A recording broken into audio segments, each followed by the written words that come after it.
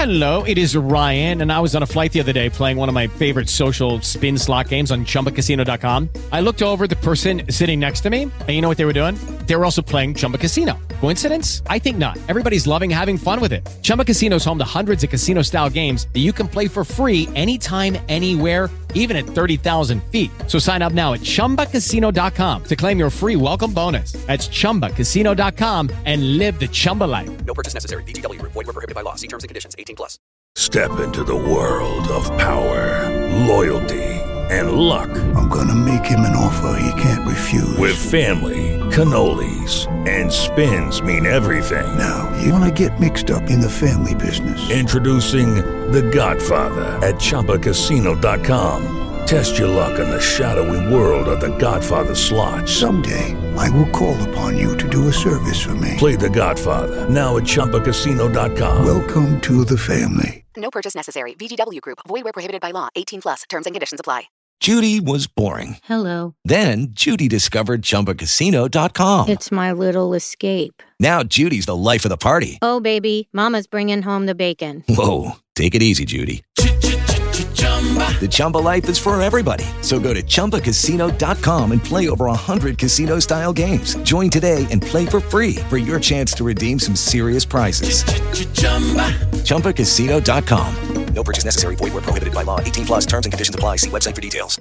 Hey guys, it is Ryan. I'm not sure if you know this about me, but I'm a bit of a fun fanatic when I can. I like to work, but I like fun too. It's a thing. And now the truth is out there. I can tell you about my favorite place to have fun. Chumba Casino. They have hundreds of social casino style games to choose from with new games released each week. You can play for free anytime, anywhere. And each day brings a new chance to collect daily bonuses. So join me in the fun. Sign up now at ChumbaCasino.com. No purchase necessary. VGW Group. Void where prohibited by law. See terms and conditions. 18+.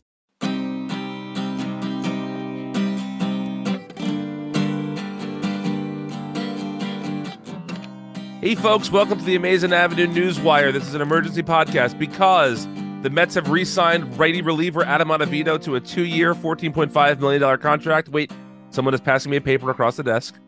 Okay, no, the Mets have signed Carlos Correa to a 12-year, $315 million deal. We have on the show with us Allison McCaig, Maggie Wiggin, Vastra Milidis. Let me just say, what the fuck? We all woke up to this, and it is bonkers. Everyone has their own origin story of how they found out that the Mets signed Carlos Correa. It's true. They're all tired. We will remember where we were. Yes. In bed, mostly. Yes, mostly in bed.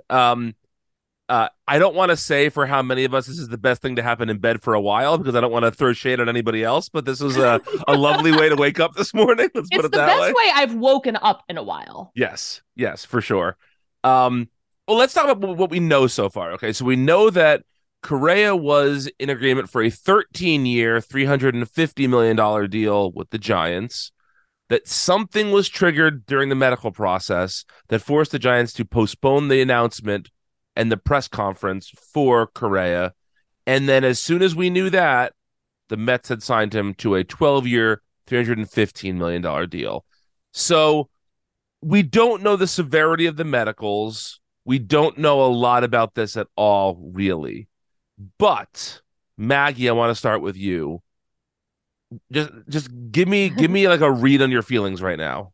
I mean, it's just super exciting. And it's a reminder that that there's just different rules now as a Mets fan. Like that it's just a totally different way of thinking about baseball.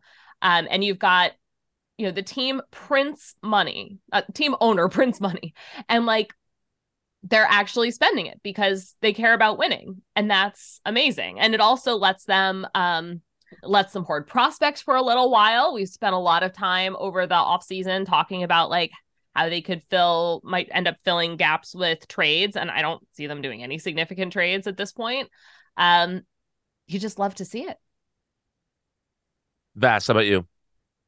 I don't even know where to begin, but I was thinking this morning about how every offseason has kind of had a come to Jesus moment where I'm always doubting Steve Cohen a little bit. And this is probably the moment where I'm going to stop doing it because a couple off seasons ago, there was Francisco Lindor, and that was like a dream signing. And then the next offseason, it was Max Scherzer. And even this offseason, Justin Verlander didn't really fit because once Max Scherzer happened, it felt like Justin Verlander made a lot of sense.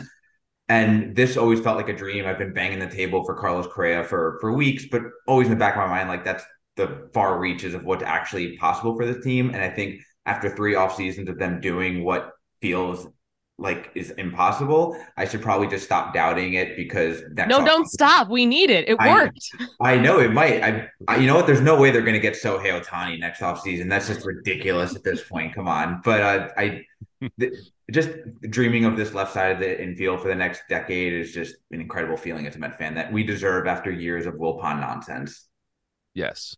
Allison, how you feeling? It feels like a dream. Like Vaz was saying, I have to train myself out of the Wilpon Stockholm syndrome that has had a grip on our collective psyche for so many years, and we're still doing it. Like it's a forever process almost. Like I remember yesterday I was tweeting about, I was saying like, oh, I really, really would love Trey Mancini on the Mets. Still true, but I'm just like, and I like quote tweeted myself, and I was like, "Damn, I got to dream bigger than this." Like I'm like, sitting back after this fantastic offseason the Mets have had, being like, "All right, they just need like maybe one more reliever and a couple of things on the margins." Like we don't have to think that way anymore about anything. It's just nuts. So it's amazing to me the reaction that I have seen from this from people in my life. Like Twitter is real adjacent, but it's not really real, right? So the texts that I got, the messages in various Discord servers that I've gotten this morning from fans of all different franchises, I have not heard anybody except for my brothers-in-law, if you're listening, love you guys, bitch and moan about the money or the years. Because I think there's finally an understanding throughout baseball that money and years kind of don't matter. And I know that sounds crazy because that is how all free agency works. But when you have enough money to not let the mistakes handicap you, it really doesn't matter anymore.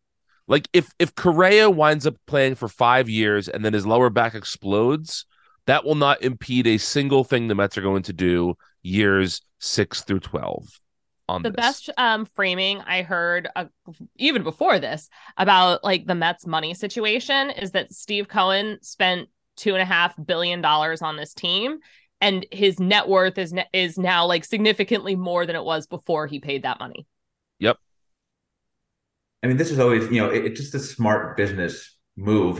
Besides how much better it makes the Mets on the field, it's just something that I would always scream about the Wilpons too. It's like you're going to be cheap, but then it's going to reflect in the fans coming to the park and the jersey sales. But then you put in that extra effort. It's going to pay the Correa signing. All these signings are going to pay for themselves tenfold when fans are coming to the park and people are buying the jerseys and everyone's excited and you're winning and going to October, and it's just a better atmosphere for everyone. It leads to better results for everyone. I mean, that's exactly right. This is an investment in the future of the Mets. And that face is going to be on Times Square for a long time. Yes. And, one of the things that I think is so important to talk about with this move is that the Wilpons were absolute shit at focusing the Mets on the diversity of New York City. New York City has the most diverse population of almost any place on the planet. And the Mets have stars right now that the Puerto Rican community already were coming out for. You add Correa to that, this should be the destination for Puerto Rican baseball fans in New York City. By adding Senga, this is the destination for Japanese baseball fans in New York City. The Mets can be the melting pot of New York for fandom, and they have been bad at that. I'm hoping that Cohen realizes the just intrinsic goodness of that on every level. There is no downside to making the Mets the international team in New York City. The Mets are now the Steinbrenner Yankees, except fun. Yes. Yes, fun. It's so cool. Like the Mets are spending money just like the Steinbrenner Yankees, but they have actual last names on the back of their jerseys, and they play narco for Edwin Diaz, and they have fun. And it's amazing to me that after so many years of putting up with lol Mets, of like just being the punching bag and the butt of every joke, the Mets are now the organization that every free agent wants to play for. Yeah.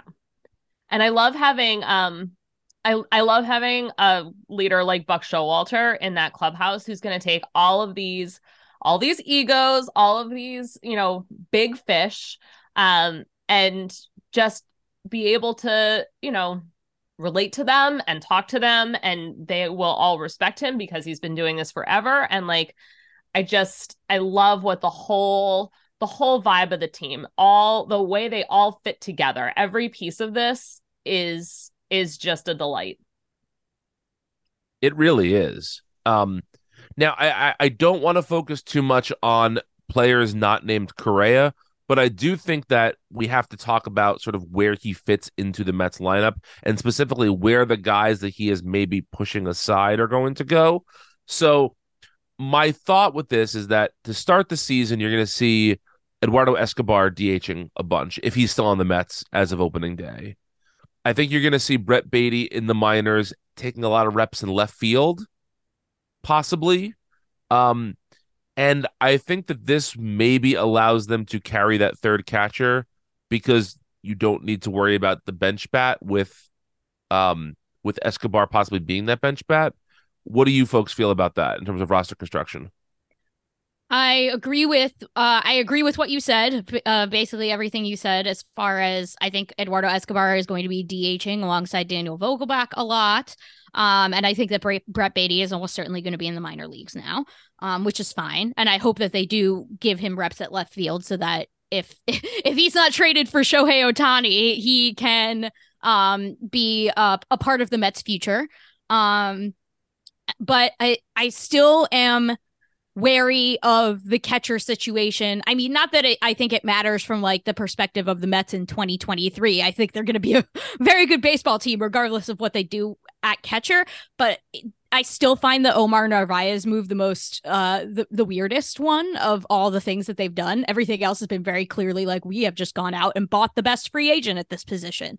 But I think that Francisco Alvarez is either like not entirely healthy, like we talked about, like maybe his ankle is still messed up, in which case he starts in AAA, or I think he has to be the Mets catcher, which he's probably not going to be. I find the treatment of him in particular to be odd, because even if you are saying, okay, maybe we trade Francisco Alvarez for Shohei Ohtani also, and just go all out, like, his value is not going to be helped by him being a bench bat and DHing once a week maybe, and like doing pinch hitting. Like, I remain confused by the Mets catching situation. I think it's no question that James McCann is gone. However, the Mets can dump him off on someone. But like, then they still have this weird three-headed situation at catcher, and I'm not sure how they deal with that roster crunch. I mean, I think this opens the door for Alvarez to start in AAA, even if he is healthy. And I don't know how I feel about this exactly, but I think if there's concern that his catching is not ready yet, like, you don't want that to be exposed. And at the same time, it would be really hard for him to get the practice in on catching, again, if he's primarily DHing. So I can see how there's probably a pretty good long-term argument for giving him more time down there.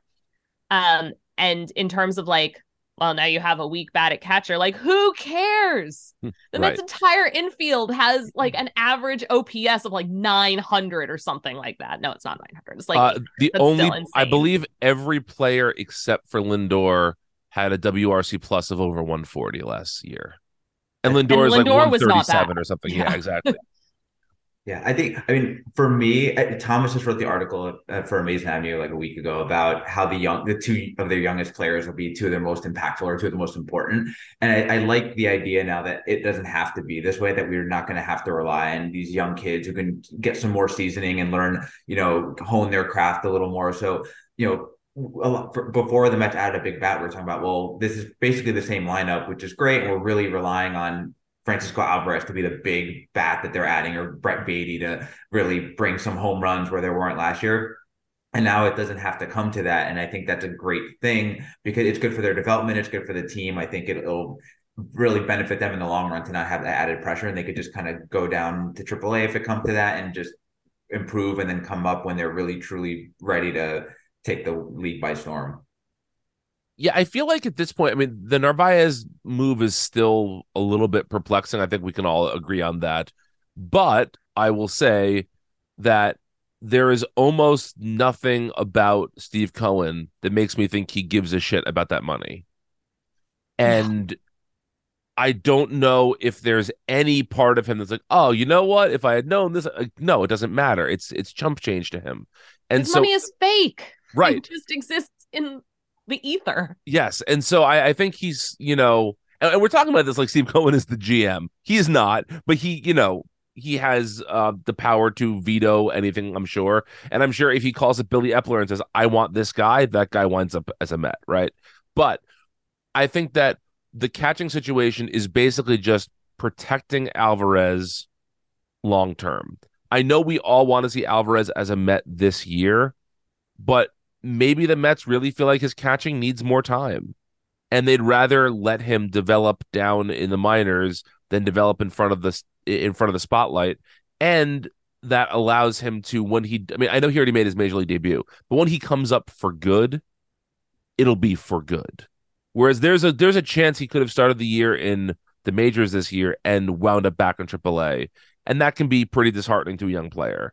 So I don't hate him starting the year in the minors with the lineup constructed as the way it is. It's not what we hoped for, but I don't think it's the worst possible outcome either. I think Allison disagrees with that. A little bit, but not like, I'm not like... This is the best problem. I'm so high on everything else that's happening. Like, this is kind of the least of their problems, but they do have to set themselves up for long-term success, and that does involve investing in player development, in addition to, obviously, like, you want to sign every free agent. That's great. I love that. Keep doing that. But you want to invest in player development. You want to develop your young talent. The Mets want to be good. If the Mets really want to be the Dodgers East, that's what they need to do. And I think that they've demonstrated that they are turning corners in that regard, and they are starting to, hire people on the player development side. That indicates that they are serious about investing in that part of the team as well.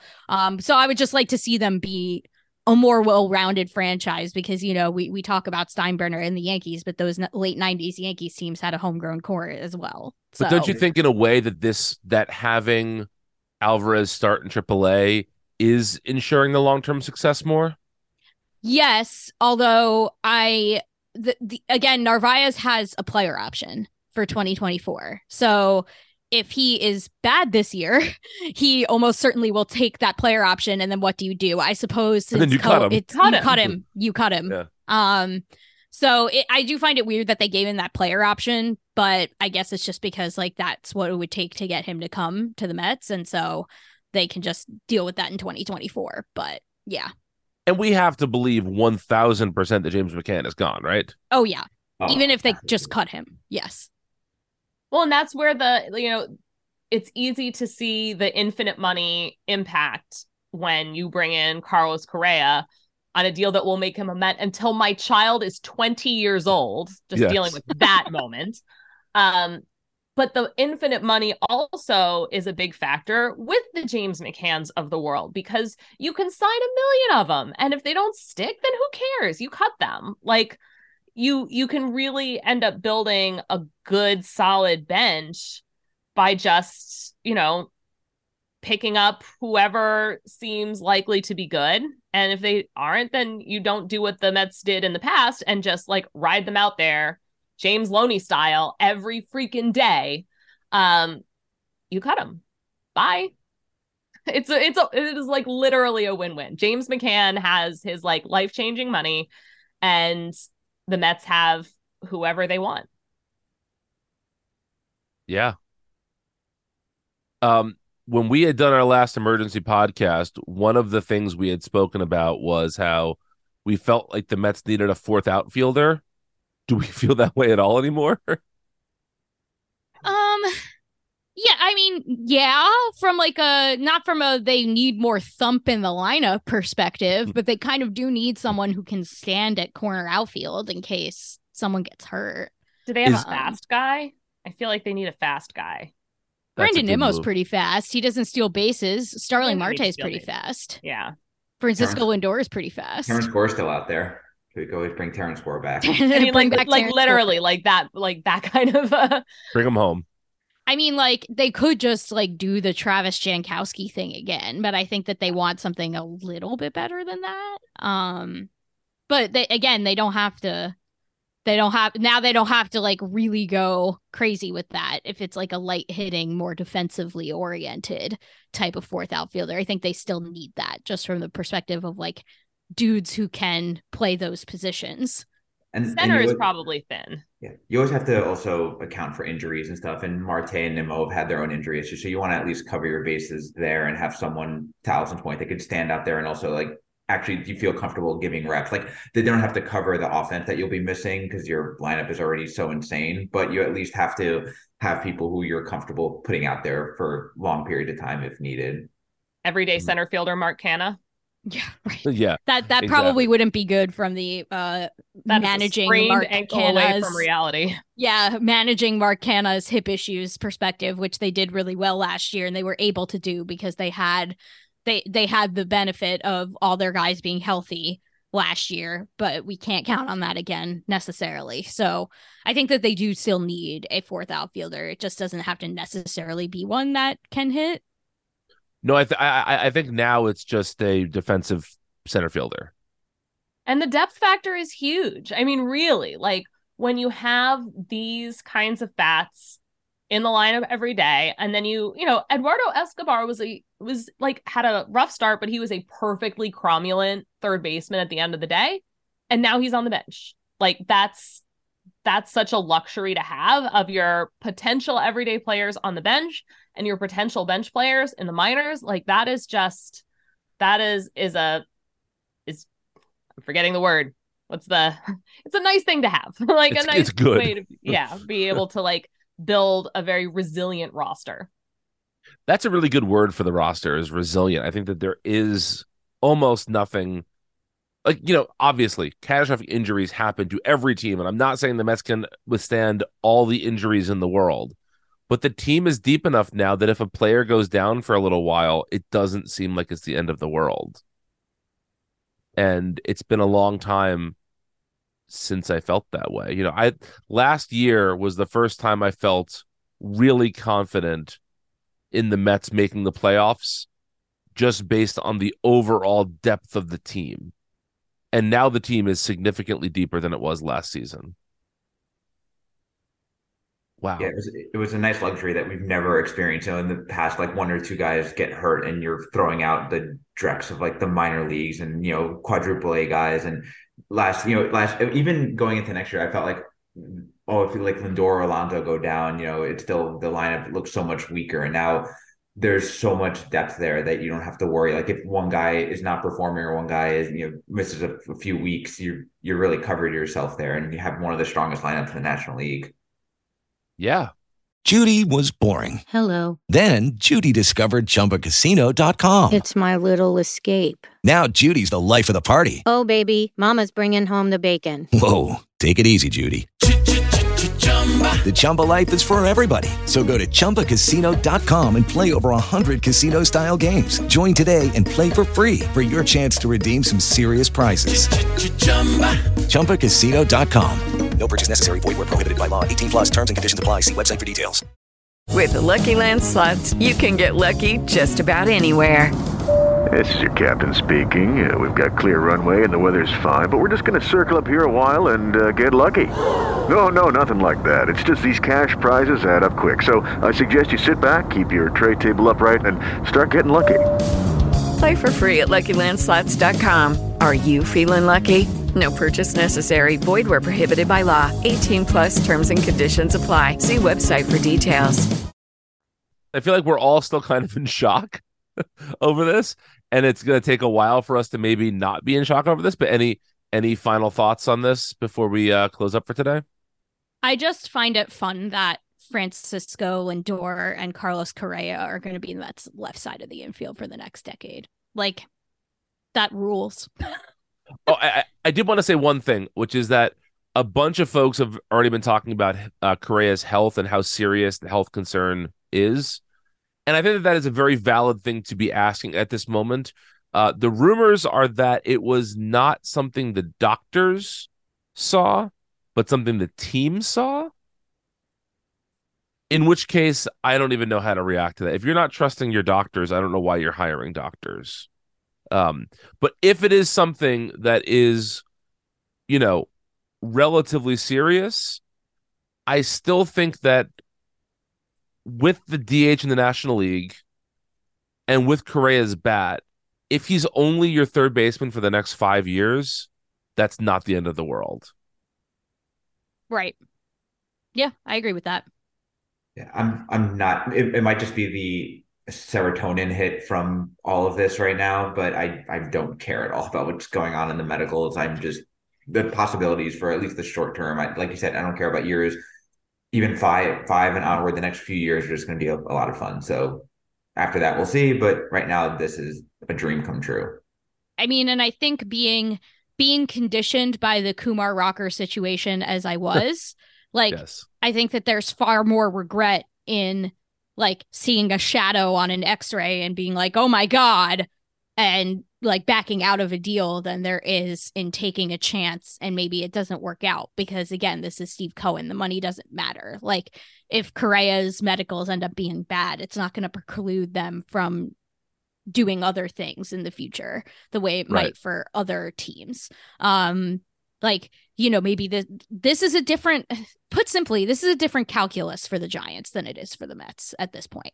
Like the Giants see something, who knows what, see something that gives them pause.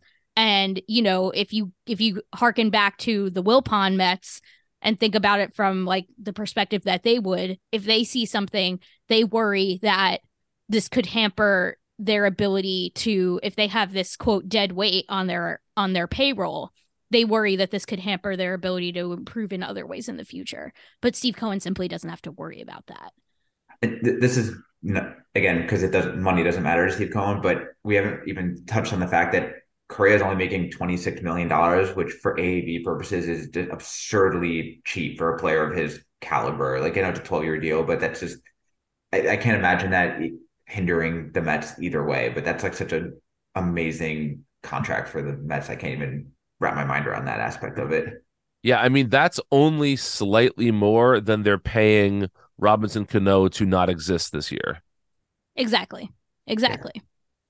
And like, think about how much that AAV is going to be like by like what people aren't talking about, and not just for the Correa contract, for these contracts in general, Lindor, Trey Turner, all of these deals. What people aren't talking about is like, yes, you look at the length of the deal and you're like, oh my goodness, but like 20 something million AAV in the year 20. Oh my God, like what even is math? Like 10 years from now, what is that? Who cares? Like that's going to be like really, really cheap in that time's money, like with the way inflation is going, with the way that simply like, even if inflation doesn't continue at this crazy pace that it is right now, but like just with cost of living increases, et cetera, like 27 million AAV is going to mean nothing. In like the QO is going to be more than that. That is very true. 2031 is a fake year. It's Look, if we're all still here in 2031, good for us. Like, God bless. Yeah, but, it just seems like this is... it really seems like this is not real. I know we can't keep saying that. It seems cliche to say that, but this does not feel like a Mets move. I can't wrap my head around this being a Mets move. I know. And I will say, like, shout out to Anthony DiComo being the only major reporter that I could see that reported about the Mets payroll as a figure of Steve Cohen's net worth, which is how this should always be reported. Yes. everyone else is just tweeting about the Mets like tax penalties and how much they're paying, which like it's fine. Like that is information that the fans like are interested to know. So fine. But I think putting it in the framing and context of Steve Cohen's net worth is the correct move. And he did it like the current payroll, like the amount of contracts that the Mets have given out this offseason as a percentage of Steve Cohen's net worth, which doesn't even fully capture the picture, because what is Steve Cohen's net worth going to be over the course of those contracts? Right.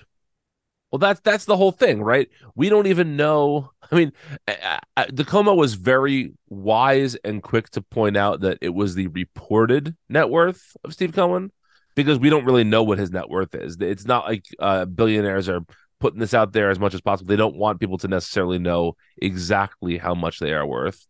But even if it, again, imagine for any of us if we were able to buy the Mets. This is how I would want to spend if I could afford it. He's operating like a fan. For we, after having the most penny pitching owners in baseball for years, and that's really not fair. They weren't the most. They were among the highest, right? But just the change from the way that the Wilpons ran things to the way that Cohen runs things is staggering. It's like staggering. It's whiplash. It really is. It really is. Like it's unreal when you are like, I know I think we made a lot of us made these jokes like last offseason, or like when the Lindor signing happened or whatever, but like, or like when the Mets were good last year, and we're going to keep making these jokes. But like, I mean it when I say that, like, I don't know how to act. Because like this is not like, I'm serious. Like I have to find a new like personality now. Like Mets fans are so used to being these like tortured creatures, and that's like such a big part of who we are, and it's a big part of our psyche that we have to like remember how to act now. And I'm still learning, you guys. I always thought that was such a big part of being a Mets fan, one of like the endearing aspects of us. But I'm not gonna lie, I am enjoying this new side of like being the bullies and being able to like just sign all the players you want to sign, because I think deep down, every fan that roots for a tortured fan base wants to be that. Like we put on that persona, but in the end, if we can, like Brian was saying, own the team, we would just be signing all these great players and put together this roster of players we think are fun and also great. So it's a lot of fun rooting for that kind of thing now and actually having it materialize in front of us as opposed to just dreaming about it. Like, what's all the pain for if not for this outcome in the end? Right. Like, otherwise it's just like pain for no reason, which has just been the Mets for my entire lifetime until now. Yeah. I said that on Twitter, but like, we really do deserve this. Like, not to sound aggrandizing anyway, but like Met fans, like other fan bases, there are a lot of fan bases that have suffered a lot, like the Mets have, but like we've suffered for a long time. Most of us have never seen a championship in our lifetimes, and even if it doesn't materialize in a championship this year, they're setting themselves up for success for many years and hopefully a championship down the line. And that's all you can really ask for ownership, and it's also something that we've really earned after sticking through some of these really just miserable times. My one question is, like, obviously for the next, like, the real goal for the Mets right now is to win a championship in the near term, like ideally like multiple of them in the next 5 years, right? But like when this CBA that we're currently under, this new CBA comes up again, what do you guys think is going to be the consequence of this? I think that there is going to be a retaliation on the part of Rob Manfred and the other owners. I don't know if that's going to come in the form of them trying really hard to get a salary cap, because it's clear that they made a whole tax just for Steve Cohen, and that did not work. It's clear that he does not give a shit about the tax. And I think the other owners are going to be pissed off about this in some form, or at least some of the owners are going to be pissed off about this, if not a lot of them. So like, what do we think is going to be like the long-term repercussions of like, is Steve Cohen going to actually change the rules of how this all works? Okay, so I meant to mention this before, and I'm glad you brought this up, Allison. Our friends over at True Blue LA were potting last week, and they said that this move, that the moves the Mets are making right now feel a lot like the moves that the Dodgers made their first year under new ownership, right? Where after the shackles were removed, this is what happens. And I feel like the good news for the Mets is that it really doesn't matter what the penalty is, because by the time the next CBA happens, they won't be spending like this anymore. They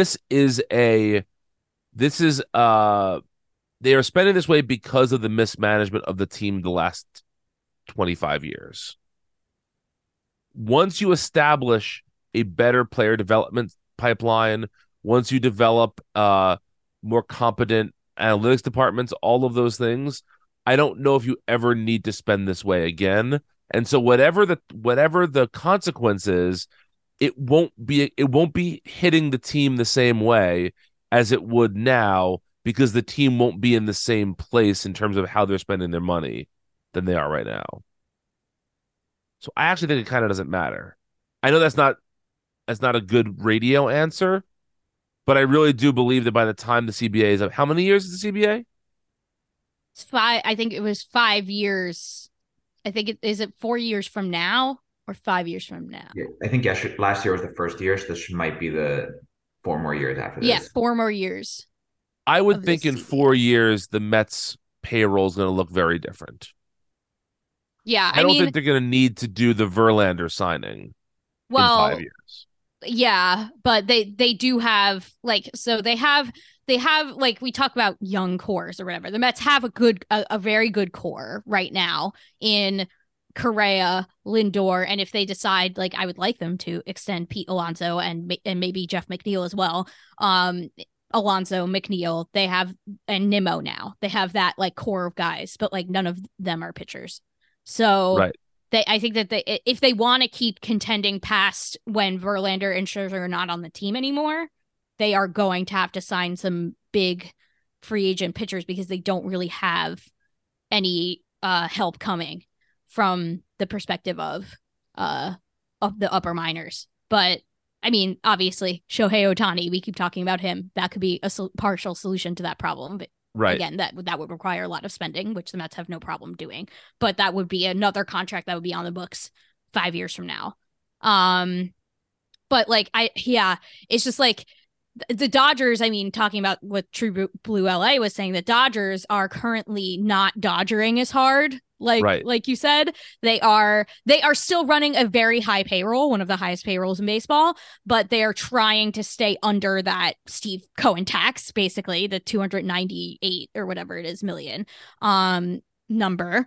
So the Mets could be doing something like that, where they still run like a very high payroll, but they try to stay under that highest tax number. But if there's something more drastic, like a cap, then that is going to end up like requiring the Mets. I mean, this happens in other sports, right? Like in hockey, in football, like the Mets are going to have to like trade off guys to like get under the cap. And I wonder if like that is a potential like future for the Mets. That's really interesting. If they win 2 World Series, I don't care. They can like tear it down 5 years from now, whatever, and trade a lot of guys to stay under the cap. But if I don't think there's going to end up being a cap. The union really, really, really doesn't want a cap. But I don't know. Like, they're going to do something about Steve Cohen, I think, because I think that like he's going to cause some sort of like permanent alteration, because the Steve Cohen tax didn't work. So they're going to try something like more severe, but more drastic. So here's my question about that. And part of this is growing up in a household that was not a Yankee household. Is what Cohen's doing right now all that different than what Steinbrenner was doing with the Yankees?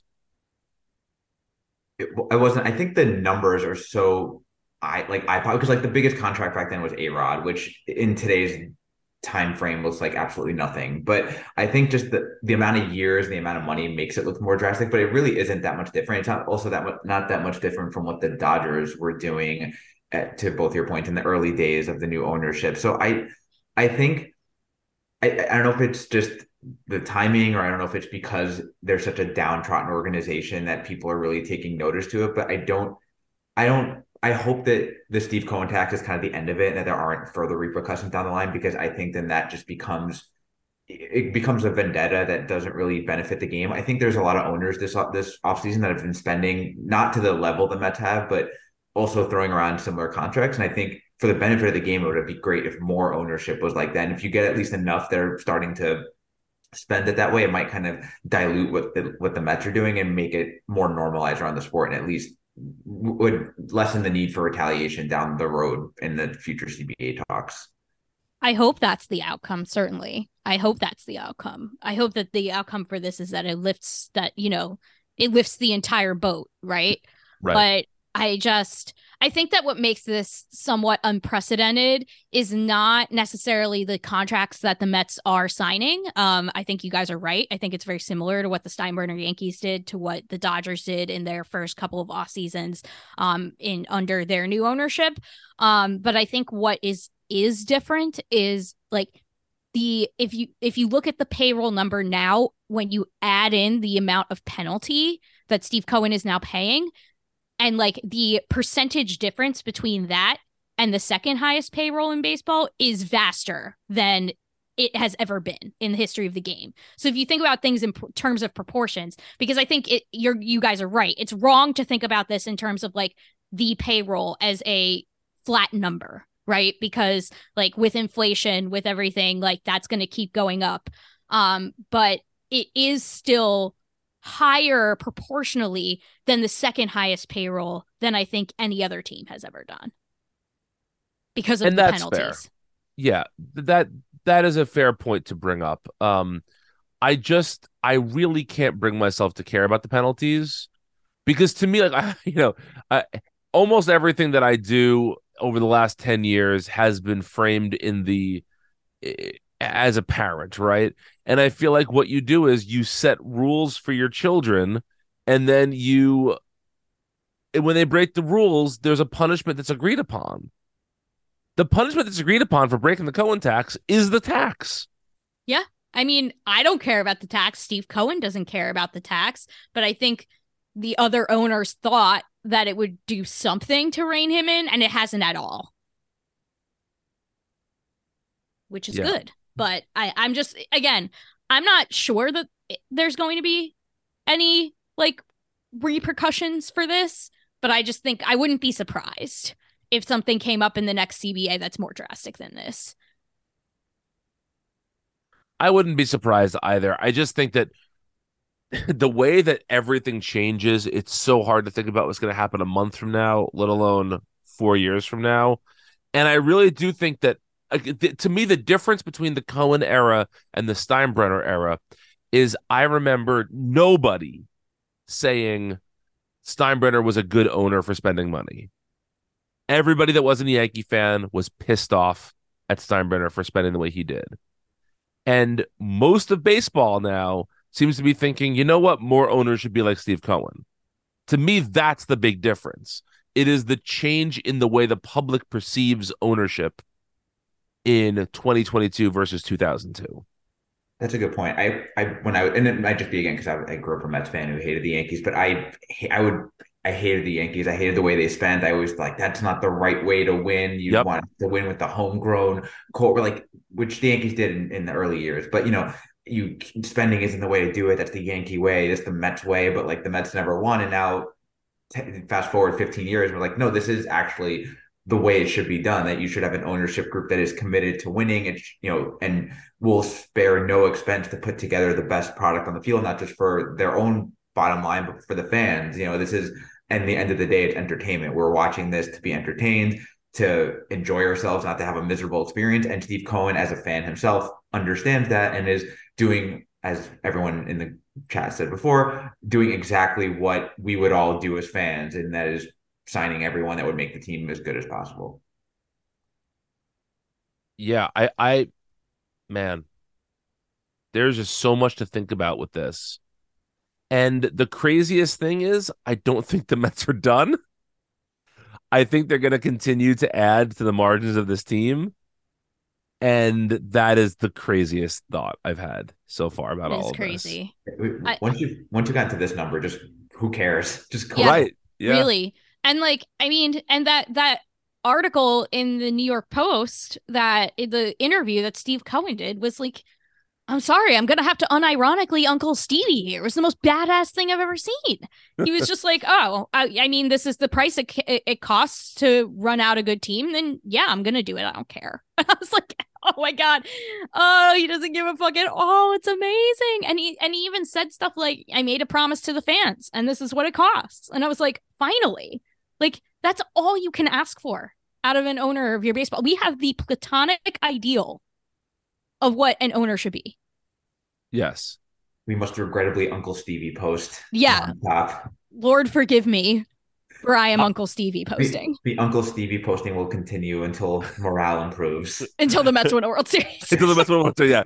I will only allow it until the Mets win a World Series. I unironically get mad at Uncle Stevie stuff because it's just bad. It's just bad to be so happy about a billionaire being a billionaire, but he's fucking our billionaire, and so. But isn't this like the most benevolent thing a billionaire can yes, do? Yes, it is. Like treat a sports team that brings millions of people joy like a toy. Basically, isn't that like what the point? Like, if there's any point to billionaires existing, which there really isn't, but if there were to be any point, it would be this. Yes. The one good billionaire. The revolution will spare one billionaire. Yeah. And we should also mention he's the one good billionaire for baseball reasons. I will not be diving into other business practices. Again, like people have talked about like, and again, like to be clear, we at Amazing Avenue on our podcast, A Pot of Their Own, we talked about all this when Steve Cohen bought the Mets. So let's not pretend that this is suddenly coming up now. But for other fan bases who are mad about how much Steve Cohen is spending and are trying to cope about it, are suddenly mad about his past and his shady dealings. And, you know, nobody gets to be this rich entirely ethically. And, you know, is Steve Cohen a good human being? Like, probably not. But like, one of the people who is making these posts is a Phillies fan, and their owner's a tobacco baron. Yep. So, like, I like the Cubs are owned by the Ricketts family. Like, I just encourage you to look around at all the owners and point me to the ethical one. Right. Show me the good billionaire. Show me the good billionaire. Show me the one who is rich, running their baseball team correctly by spending money, by the way. And they earned all their money in entirely moral and ethically sound ways. It's just like such a person just simply does not exist. Yeah, absolutely. Yay, capitalism. Yay, capitalism. So we said this last time, but this really might be the last emergency podcast of the off season because I think anything that happens now is going to be small potatoes. I am saying this so he does something big again. But you know, we'll see if this is really the last one for the offseason. Folks, where can folks find you on Twitter for now while Twitter still exists? I am at Petite PhD. Because there's a bad billionaire owning Twitter. That's why. Yeah, there is a bad billionaire owning Twitter. Yeah, actually, my dad and I were talking about this morning. Like, what if like this is the only equivalent of this is if like Elon Musk had bought a baseball team instead of Twitter, or like if like Jeff Bezos bought a baseball team. Like there's really no like precedent for how rich this dude is. Anyway, the bad billionaire owns Twitter, and while the website is still afloat, you can find me there at Petite PhD, and you can find our podcast there at A Pot of Their Own. And you can find me at Vastrimilitis. Good luck spelling that, but yeah. You can find me on Twitter at Brian It's an App. We are all at AmazingAvenue.com, where I'm sure we're going to have lots of words on this signing over the next few days. And happy holidays, everybody. You know, this is the time of year when families are gathering, and if you have to gather with Yankee fans, toast to this contract, baby. Just say, oops, sorry. Thank you all for listening. Happy holidays to all. And until next time, more than ever, let's fucking go Mets.